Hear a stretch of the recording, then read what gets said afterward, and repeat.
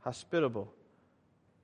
Titus 1, verse 7 and 8. An overseer as God's steward must be above reproach. He must not be arrogant or quick-tempered or a drunkard or violent or greedy for gain, but hospitable, a lover of good, self-controlled, upright, holy, and disciplined. In other words, if a man is not hospitable, he is not qualified to lead the church in the office of elder, overseer, pastor, whatever you happen to call it.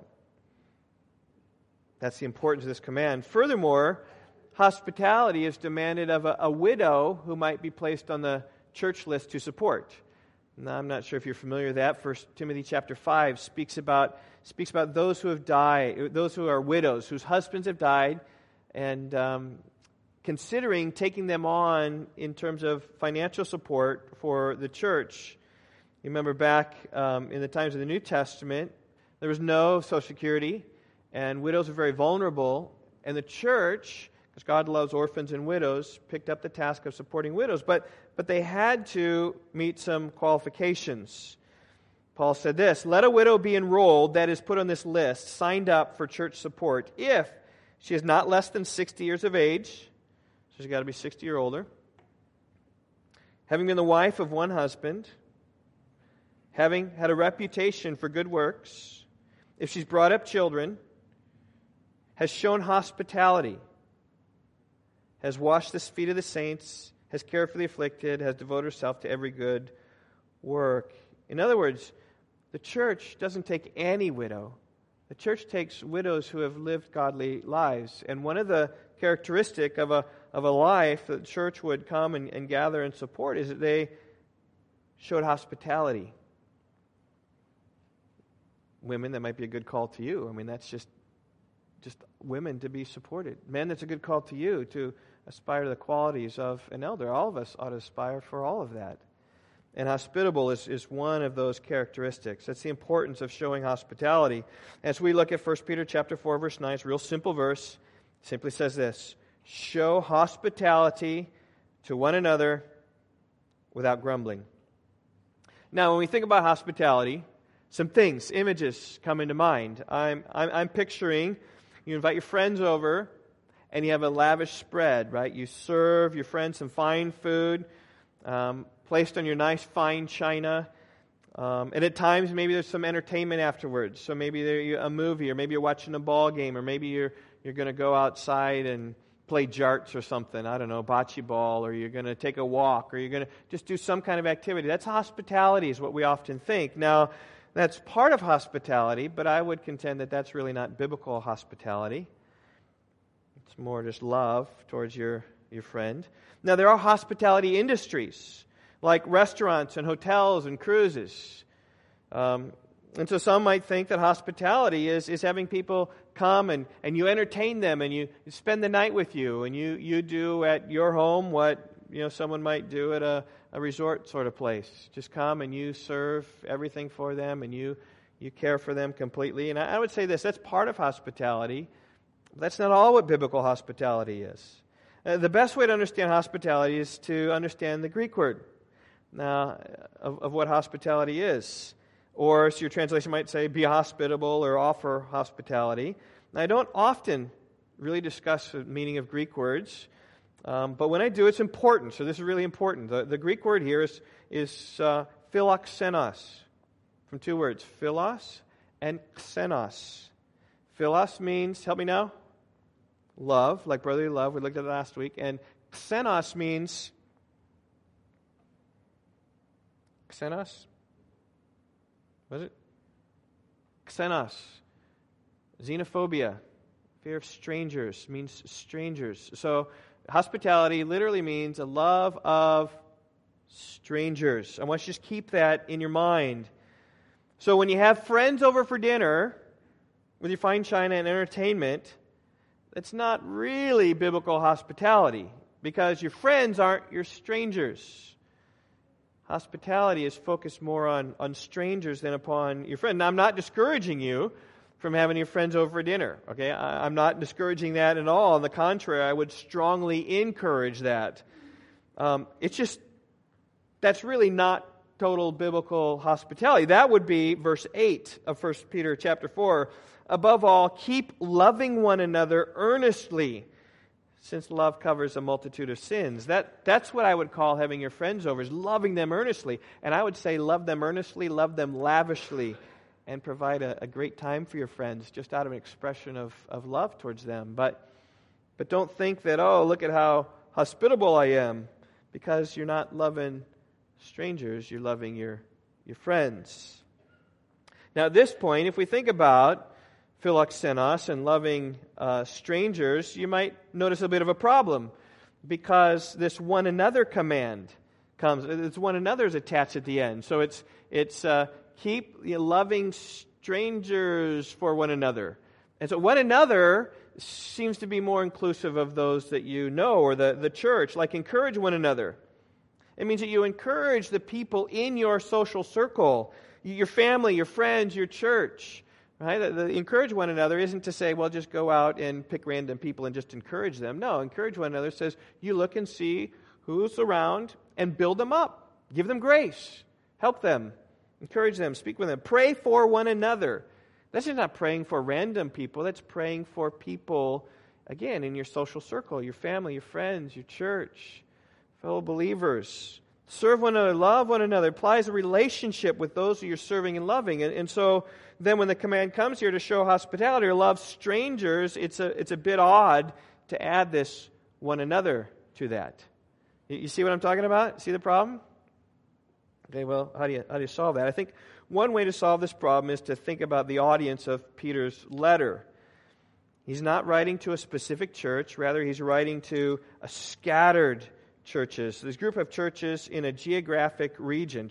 Look back at 1 Peter 1:1. It says, Peter, an apostle of Jesus Christ, to those who are elect exiles of the dispersion in Pontus, Galatia, Cappadocia, Asia, and Bithynia. In other words, Peter's writing to Asia Minor. He's just writing to a region. So he's writing to many churches, some of whom don't know everybody else because they don't know all the different churches. And so what he's talking about is he's talking to these scattered believers, telling to work together as a corporate church to love one another, even beyond your scope of knowing everybody. So when Peter heard these words of application, one thing that might come to mind is you love other people that you are within the body, but you don't really know them. Might be within the scope of the greater Christian church. And what Peter's listeners heard certainly was, welcome strangers into your home. Feed them. Help them with lodging. So everything we know about hospitality in terms of feeding, in terms of vacation destinations and lodging, whatever, that all comes together here, but particularly focused on strangers, particularly focused probably upon those who are within the body of Christ. See, in Peter's day, there weren't many hotels, and those that existed were hotbeds of sin. The accommodations weren't so nice, so when Christians traveled, they tried to avoid such places, and they would take advantage of the network of Christians across the land. And through mutual acquaintances, they were often able to secure lodging at places with other Christians, even though they're entire strangers.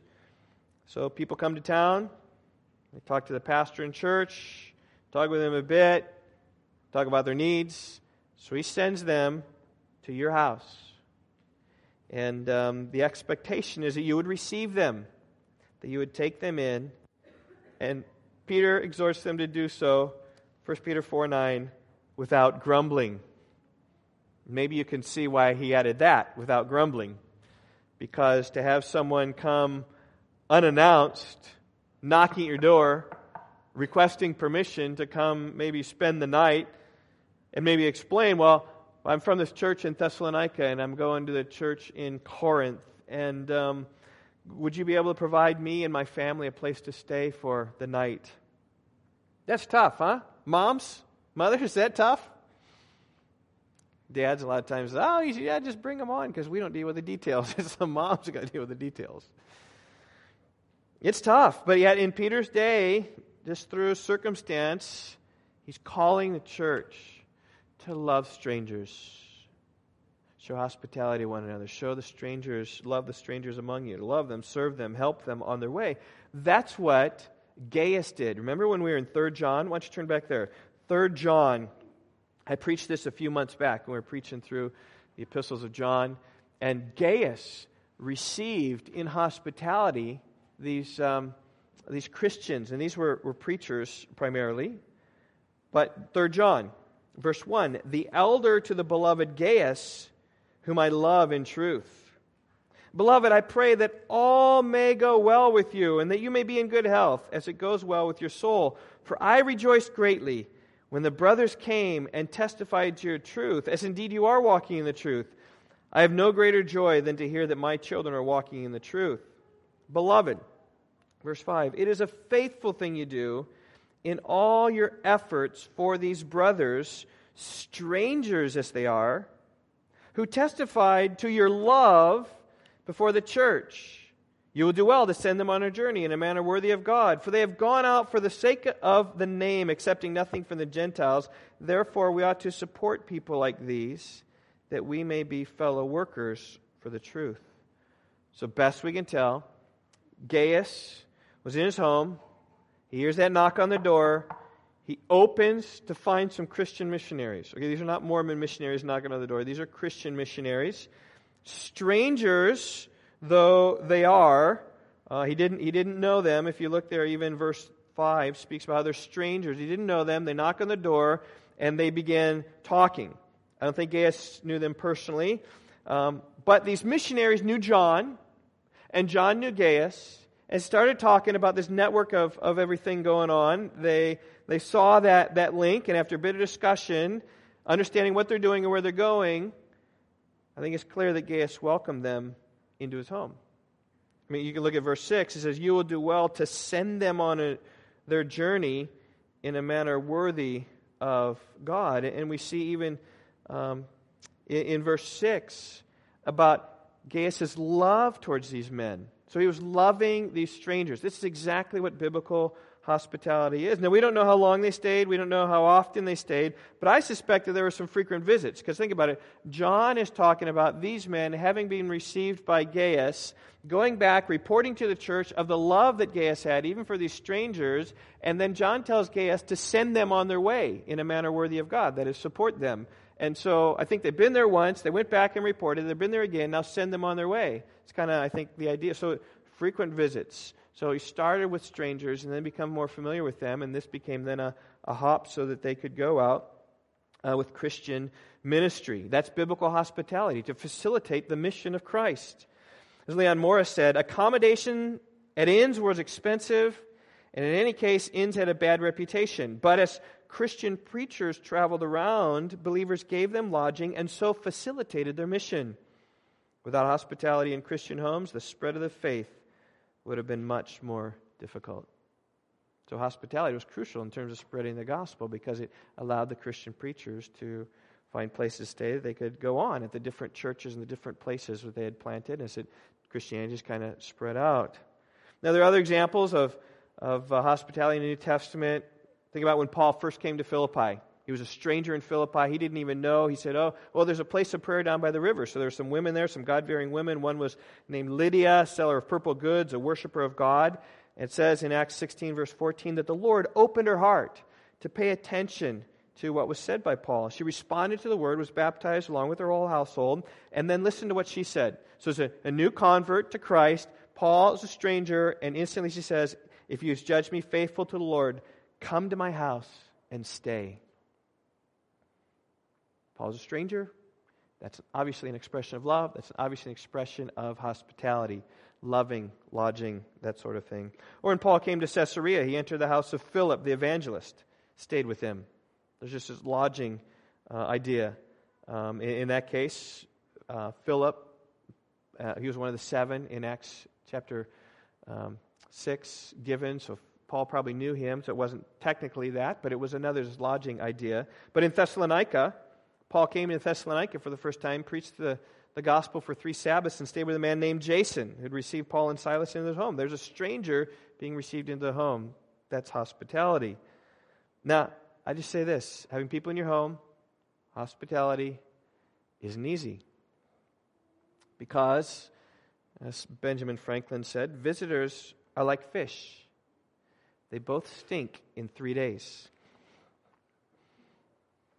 Right? There's just something about kind of being that's hospitality is not comfortable. But it's a life that God has called us to. And I think that's why Paul told those in Rome to show hospitality, to seek to show hospitality. He didn't just say show hospitality, he says seek it. This is the command, this is the pursuing word, right? Pursue hospitality. Go for it. Keep at it. Don't let down. Because, quite frankly, it's easy to let down. Turn over to Hebrews chapter 13. We see the way that the writer of the Hebrews says it. There's an idea here that hospitality is difficult. It's not our tendency. He said this. He said, "Do not neglect to show hospitality to strangers, for thereby some have entertained angels unawares." So maybe that's a motive. Right? Someone comes, maybe we're a stranger needing some housing. Maybe you'll entertain an angel, which you'll never know for eternity, because by definition you don't even know. You're unaware of that. Just think about biblical examples of that. Maybe Abraham in Genesis 18, when he received the 3 men in and said, "Sarah, go out and prepare this meal for them," and that's probably an incarnation of Christ. Or maybe Lot in Genesis 19. You remember when these angelic beings came into town? We saw they were handsome, and Lot took them into the house. He may have shown hospitality to angels unaware. And I just say this, it's important to show hospitality, to love strangers. I mean, consider this. Turn to Matthew 25. This is the judgment scene with the sheep and the goats, and in the final judgment. Matthew 25, verse 31, "When the Son of Man comes in His glory and all the angels with Him, He will sit on His glorious throne, and before Him will be gathered all the nations. He'll separate one from another as a shepherd separates the sheep from the goats. And He will place the sheep on His right, the goats on His left. And the King will say to those on His right, 'Come, you are blessed of my Father, inherit the kingdom prepared for you from the foundation of the world. For I was hungry, and you gave me food. I was thirsty, and you gave me drink. I was a stranger, and you welcomed me. I was naked, and you clothed me. I was sick, and you visited me. I was in prison, you came to me.' Then the righteous will answer, saying, 'Lord, when did we see you hungry and feed you, or thirsty and give you a drink? And when did we see you a stranger and welcome you, or naked and clothe you? And when did we see you sick or in prison and visit you?' And the King will answer them, 'Truly I say to you, as you did it to one of the least of these, my brothers, you did it to me.'" Now just consider that through the lens of hospitality, through the lens of loving strangers, that there's something about being hungry and thirsty, and as verse 35 says, right, "I was a stranger, and you welcomed me." In fact, philoxenos, love of strangers' hospitality, the word translated in 1 Timothy 5 was not philoxenos, it was dekomai xenos, receiving strangers. Kind of the same idea, but that's the idea here, is about I'm a stranger and you welcomed me, or you received me, or took me in and cared for me. So think about this. The eternal judgment will be in part based upon your hospitality. Let that weigh in your soul, the importance of it. And just there's something godly about the characteristic of bringing people in. When Job was defending his integrity, you read Job 31, and he just speaks about over and over and over again the things that he did and how he stood impeccable and is a righteous man, and you can see that. And one of the things he says in Job 31:32, "The sojourner has not lodged in the street. I've opened my doors to the traveler." In other words, sojourners going by, and they're looking for a house, looking as they're just traveling through, and they're content, like in Genesis 19, about just sitting in the square, and Job would have nothing of it. He's going to take him into his house. That's just a demonstration of his own righteousness. He loved them enough to invite them in. Now, I just say this is not our tendency. Okay?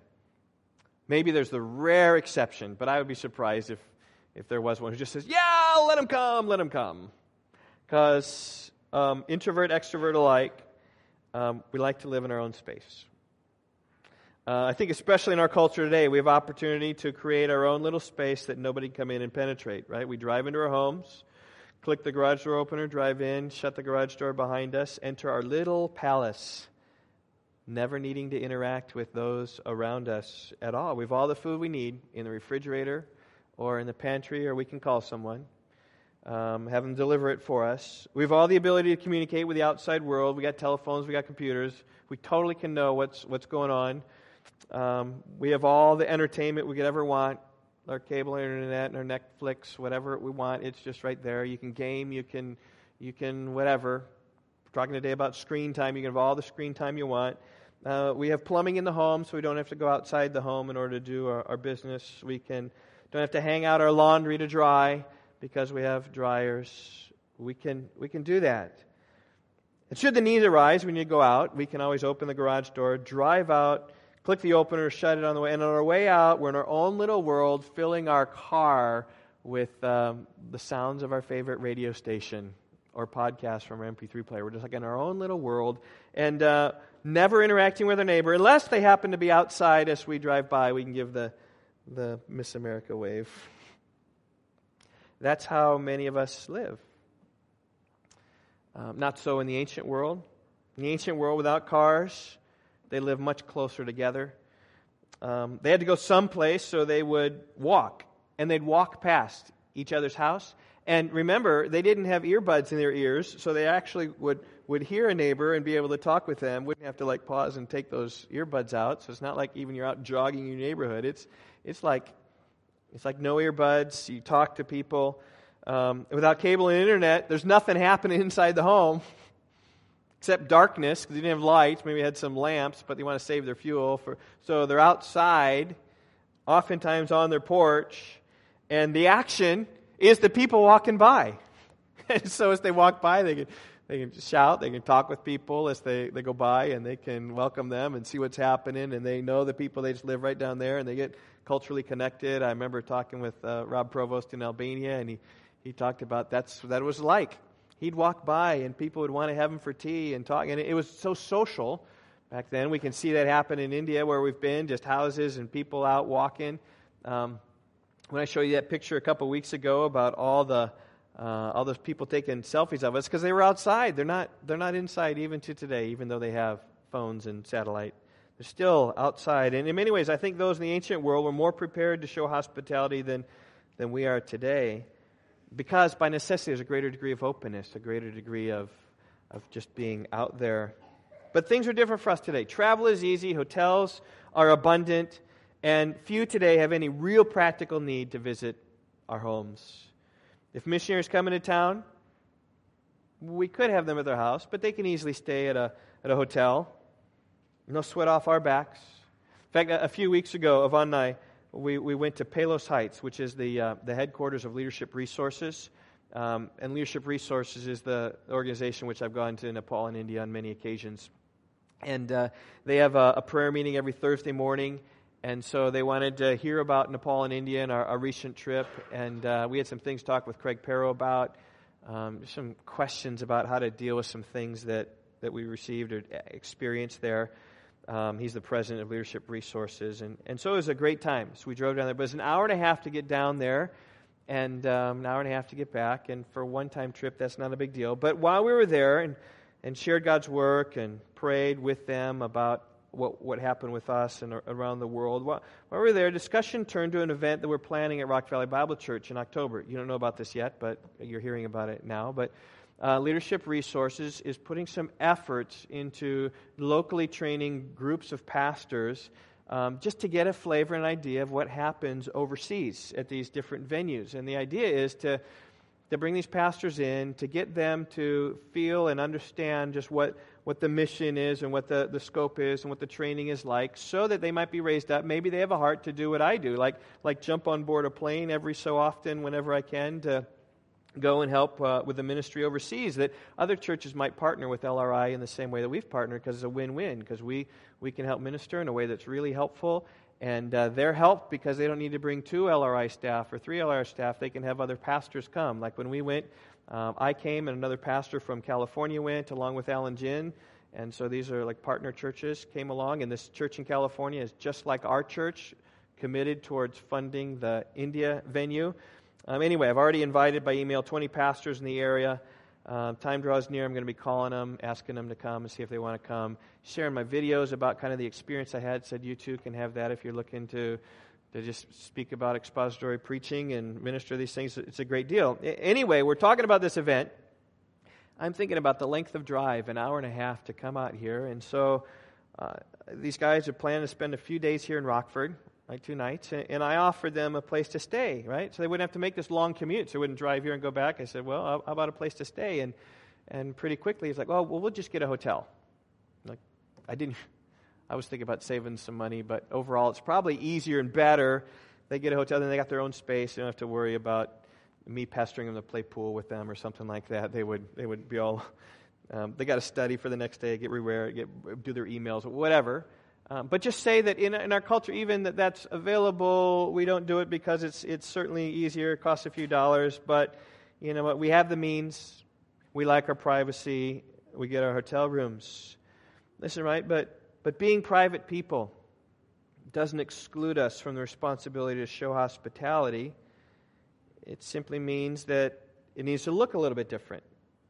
Now, certainly there are opportunities to have people in your home. I remember a couple years ago we had a farms board meeting here and had opportunities. Who wants to have a board member in your house? And I know several of you did that. We had a fine time doing that. That was kind of fun.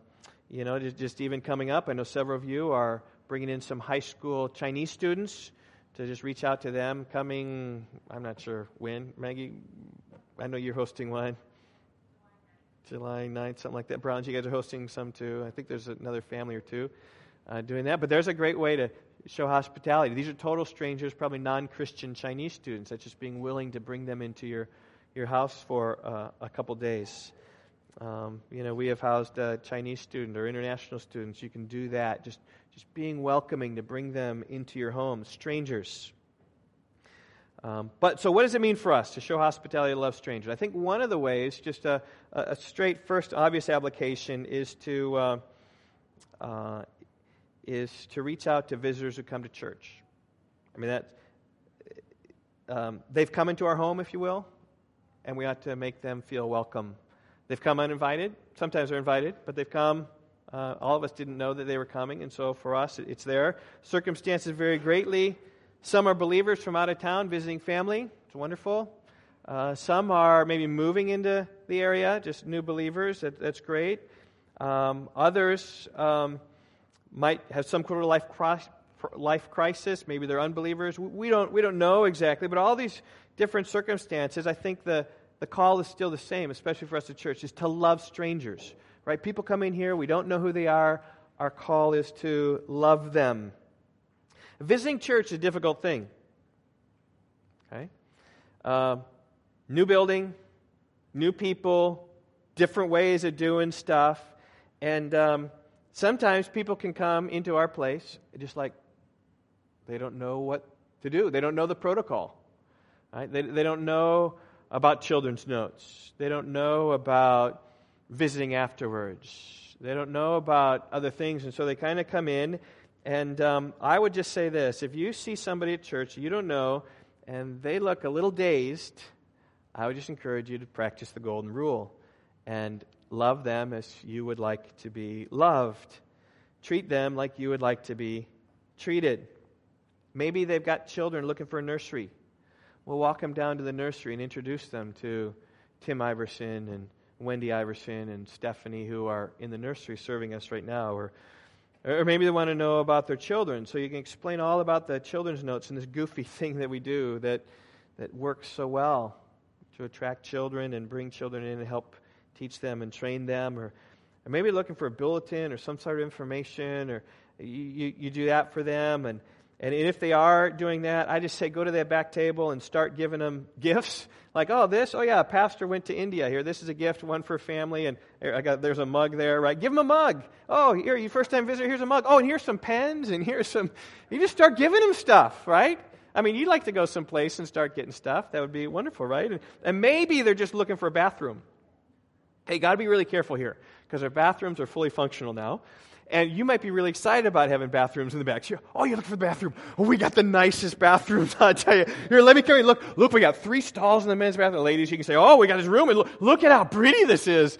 And they're like, I was just looking for a bathroom. But see, we've been deprived, and so we have this, and so we're all excited about it. So just, understand, right? If you go to another church, and they're all excited about the bathrooms, they're like, ooh, what's this kind of a crazy, great. So, understand what's going on.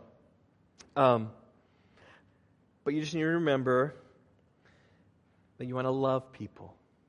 Nothing's more awkward than going to a place and kind of standing there and nobody's talking to you. If you see someone, no one's talking to them, go up and approach them and speak with them.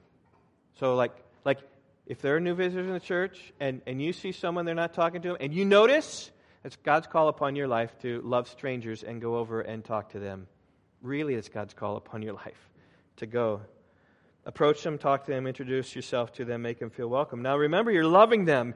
You don't want to interrogate them or put them on the spot or make them feel uncomfortable. You want to comfort them and help them. Now certainly you have to ask questions, but ask questions gently, inquiring.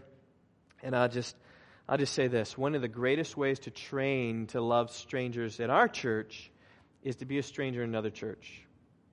We really encourage you to go to another church. Now, I'm not saying skip out on Rock Valley Bible Church some Sunday morning. What I'm talking about is maybe when you can't get here, like when you're gone, some vacation time. That's a perfect time to go to church. All right? Now, we love going to church on vacation, not obligated. Oh, Sunday I got to be in church. But we love going, and we've gone to different places far from home. And if you go to the right church, you're going to be edified.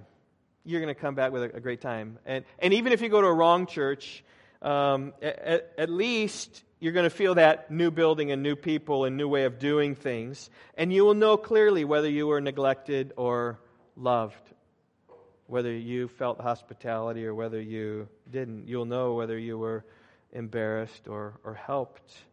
And over the years, we've gone to other churches. Our experiences span the spectrum. We've gone to places where we've been totally ignored, like they don't even know that we existed here. We walk in, stood around, obviously knew, no one greeted us. They just kind of went out the way, and we're like, okay. And we've had churches on the other extreme. We've been totally loved. Wonderful. I remember we went to the church in Knoxville. I forget the name of it.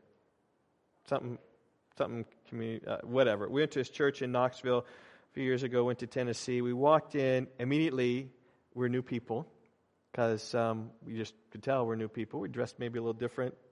I don't know. Maybe you could tell. And I remember this guy approached us, and he wasn't an usher, he wasn't a badge or anything. He just kind of approached us and said, hey, you all folks new? And just kind of down south stuff, and explained, and he just kind of moved right into his testimony about how God saved him through this church, through college ministry, and how this church planted, and how it became what it is today. And a real natural. I mean, he was just kind of talking about, here it is, and probably in 2 minutes or 3 minutes, just kind of explain that. And then this woman came up and saw that we had some children, and then she took you away, to show you whatever's available from a children's perspective. And I don't even know where you went. You just kind of went this way someplace. I was talking to this guy, okay, bye, Yvonne. We'll see you in a little bit. And so they went there, and worship service was wonderful because we'd done our homework and we got it right, and it was wonderful. And then after the service, I remember we sat right in front of this college gal who was going to University of Tennessee. Is that in Knoxville? I don't even know. So some college that she was going to, and she talked about her experience about coming to school thinking she was a Christian, not a Christian, and how much of an impact school and Christ and His church has been in her life in just a real natural way. It was really appropriate for us because Krista, I can't remember whether she was going to ISU then that next year or whatever, and SR was thinking about college, and so it was really, really natural, and we just felt very loved and very encouraged by that church. And we've gone all the way. We've kind of had some halfway stuff and some all the way spectrum. But here's my hope. I hope the Rock Valley Bible Church is way over here. That when people come to Rock Valley Bible Church, they feel like, I'm a stranger, but I was really loved. That they would be so encouraged by what they experience here. Whether they come back again. I mean, I've had people trying to follow up with them said, you guys are just too loving. That was and this was someone who, was drunk at the time, I think, when I called her and talked with her, and she's swearing at me and stuff, and that was our problem. It's like, okay. And she was here maybe 2 or 3 times, I remember, and but I just hope that people go away from our church with that experience. And the good news is I think we do a good job of welcoming strangers. I'm not preaching, to a group of people that need to, shape up. I'm saying we're doing well. Would encourage you. I hear testimony from people that say they're blown away by our genuine care. People who visit our church say our friendliness stands out. And I just want to commend you with that. Particularly, though, kids, I want to really encourage you guys. If you see another family coming in with kids, just kind of wage them up, okay? And so, David, you're 9 years old, and so if a family comes in, and he goes, ooh, do they have a 9-year-old boy? Ding, ding, ding, ding, ding, and be all over him and take him and go play with him, and so they have a great time, right? And Eva, how old are you? You're 8? 7? 10! You're 10. Okay, so if you find a family here with a 10-year-old girl, what's going to happen in your head? Ding, ding, ding, ding, ding, ding, ding, and you just befriend whoever that is. Kids, you have no idea of the impact that you can make of just reaching out to other families, because I'm telling you, kids, if the kids love their time here, you know what's going to happen? Dad, we just love the Rock Valley Bible Church because we love playing out on the playground, or they're so nice, or we love playing dodgeball, or we love doing this.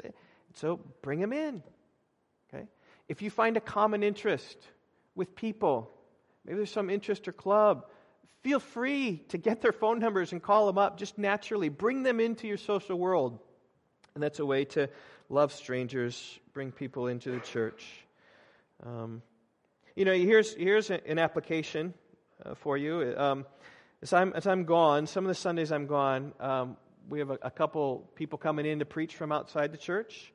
Why don't you talk to me later and just say, you know what, can you put me on a list of someone who would be willing to have those preachers over to your house for dinner?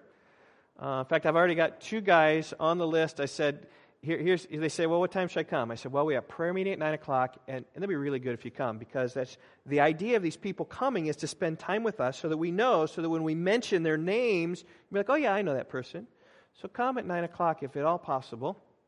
And then our service goes from 10. And then stay for fellowship time. And I'd love to put you in a home with somebody in the church so that they can kind of get to know you. And serve you dinner. And so if you're interested in that, just talk to me later. I'll put you on a list and I'll match you up with some guys who come. I'm not sure, right? If 15 families come, well, can't do that all this summer, okay? But over time you will. And I just say if you're interested in hosting, that would be a wonderful deal. Well, showing hospitality doesn't merely stop with people coming to church. Showing hospitality is loving strangers. I think predominantly it's loving other believers.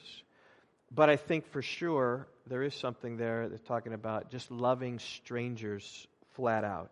You remember the story of the Good Samaritan? Let's turn over there. Luke chapter 10. We see a man loving a stranger and Jesus illustrating what it means to love your neighbor. Luke 10, verse 25, behold, a lawyer stood up, put him to the test, saying, Teacher, what shall I do to inherit eternal life?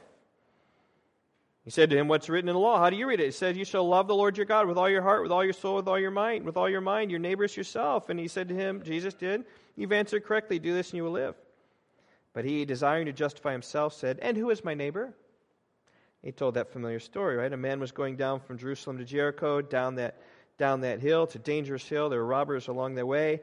And he fell among robbers who stripped him and beat him and departed, leaving him half dead. Now, by chance, a priest was going down that road. He saw him, he passed by the other side. The priest didn't love the stranger. Likewise, a Levite, when he came to the place, saw him, passed by the other side. didn't love a stranger. And the implication here is that they are strangers because if he's your friend, you'll probably love him and help him. But a Samaritan, as he journeyed, came to where he was, and we saw him, he had compassion. He went to him, bound him with wounds, pouring on oil and wine, and then he set him on his own animal, brought him to the inn, took care of him, and the next day he took out 2 denarii, gave them to the innkeeper, said, "Take care of him. Whatever more you spend, I will repay you when I come back. Which of these do you think proved to be a neighbor to the man who fell among the robbers?" He's the one who showed him mercy, and Jesus said, "Go and do likewise." This is loving a stranger. This is showing hospitality. And this guy maybe didn't take him into his house, technically, okay? But he loved the stranger, which is probably the broadest definition of this, and he cared for this guy even though he didn't know him. And Jesus lifted this up as the one who loved. So just consider that even, that there are neighbors perhaps that you can love. Maybe your physical neighbors. You can show hospitality to your neighbors, okay? They're strangers, even if they're not a one another. I mean, this command, right? One of these one another commands, right? There's 3 of them: 1 Peter 4 and Romans 12 and Hebrews 13. The first one speaks about one another. The other one just says love strangers. And so you probably have some neighbors who are strangers who you can certainly love. Maybe you make it this goal this summer. Have one or maybe several neighbors over for dinner. You can barbecue. You can outside. They don't even have to come in your house. You have a picnic table outside. You grill. You just kind of sit outside. And I know that the path of life is paved with good intentions, and I know that we've had a lot of intentions of that, but maybe it's time where you say, you know what, we've talked about this, let's just get it done. And whenever we've done that with our neighbors, it's always been a very good and pleasant and fun experience. In fact, we had one of our neighbors over recently, maybe 2 years ago, the Felts, and we still have a remembrance of our time there. Our kids were playing pin the tail on the donkey, I think. And so it was out on our porch, and they stuck a tail, and the tail is still there to this day. And David pointed that out. Oh, remember when we had the Felts over? There's that tail there that we had. So maybe that should be a reminder of us. We ought to do that more often, right? And you're going to reach your scope, okay? So whatever scope you can, but you might just say, you know what, maybe we can do this with our neighbors. Well, let me close, finally, quickly, with a theological reason why you should show hospitality. Turn to Ephesians chapter 2. Ephesians is a great book of the Bible. I look forward to opening it up, walking through it verse by verse someday, but just talking all the spiritual blessings we have in Christ. We've been saved by grace. And at the end of Ephesians 2, 1 through 10, it talks about how we were dead in our sins, but God, being rich in mercy, God made us alive even when we were dead. He broke into our hearts and brought us to life. Because by grace we've been saved, not what we do. Then he says this, therefore, verse 11, remember that at one time you, Gentiles in the flesh, called the uncircumcision, by which is called the circumcision, which is made by flesh of hands. Remember that you were at that time separated from Christ, alienated from the commonwealth of Israel, and strangers to the covenant of promise, having no hope and without God in the world. But now in Christ Jesus, you who once were far off, been brought near by the blood of Christ. Do you realize that to God we were strangers before we were saved? It says in verse 12, you were separated from Christ. That is, we were apart from the Messiah. The promises of the Messiah weren't coming to us. They spilled over to us, but they didn't come to us. We were separated from Christ. We were alienated from the commonwealth of Israel. We're outside the commonwealth of Israel. Being Gentiles, particularly these in Ephesus. That means they weren't part of the Jewish community. They were aliens to it. And that was God's community, and they were outside of it. And even as he said that next phrase, here it is, we are strangers to the covenants of promise. They were strangers to God. The covenants of promise was to Israel. It wasn't to us. We're an outsider. And as a result of that, we had no hope. We were without God in the world. But now, in Christ Jesus, God has brought you near by the blood of Christ. We who were away and we were strangers, what did God do? God showed hospitality to us strangers. He loved us strangers, and He brought us in. And because we were outside and brought in, the command comes to do the same with others. Those who are outside, who are strangers, bring them in and bring them into your life. Leviticus 19, that chapter which speaks about the holiness code, about how we should be holy. When a sojourner sojourns with you in your land, you shall do him no wrong. You shall treat the stranger who sojourns you as a native among you. You shall love him as yourself, for you were strangers in the land of Egypt. I am the Lord your God. So in other words, Israel, even though they're strangers in the land, they were to bring them in and to love the alien and love the stranger. Why? Because they were strangers themselves. You shall love them as yourself, for you were strangers in the land of Egypt. And I say this, because we were strangers in God's covenant and God has brought us near, there's the theological reason why we should enact that and bring that out. So I encourage all of us that we might be hospitable people, loving the strangers, and that God might give us the courage and the grace to do so. So let's pray. Father, I pray, God, just here that we would be a church that would be obedient to this command, that we would be hospitable towards one another. God, I pray especially this summertime. Lord, I pray you'd help us to know and prioritize. God, the busyness of summer, so much is going on. I think about my schedule. It's packed. God, but just even thinking about how it is that we can reach out to the strangers that are around us and love them and feed them and know them and dwell with them. Oh God, it's really in your hands. We plead you give us the strength, the might. God, I pray that you'd stir us theologically. God, to really know that we are strangers and you brought us near in Christ. In his name we pray. Amen.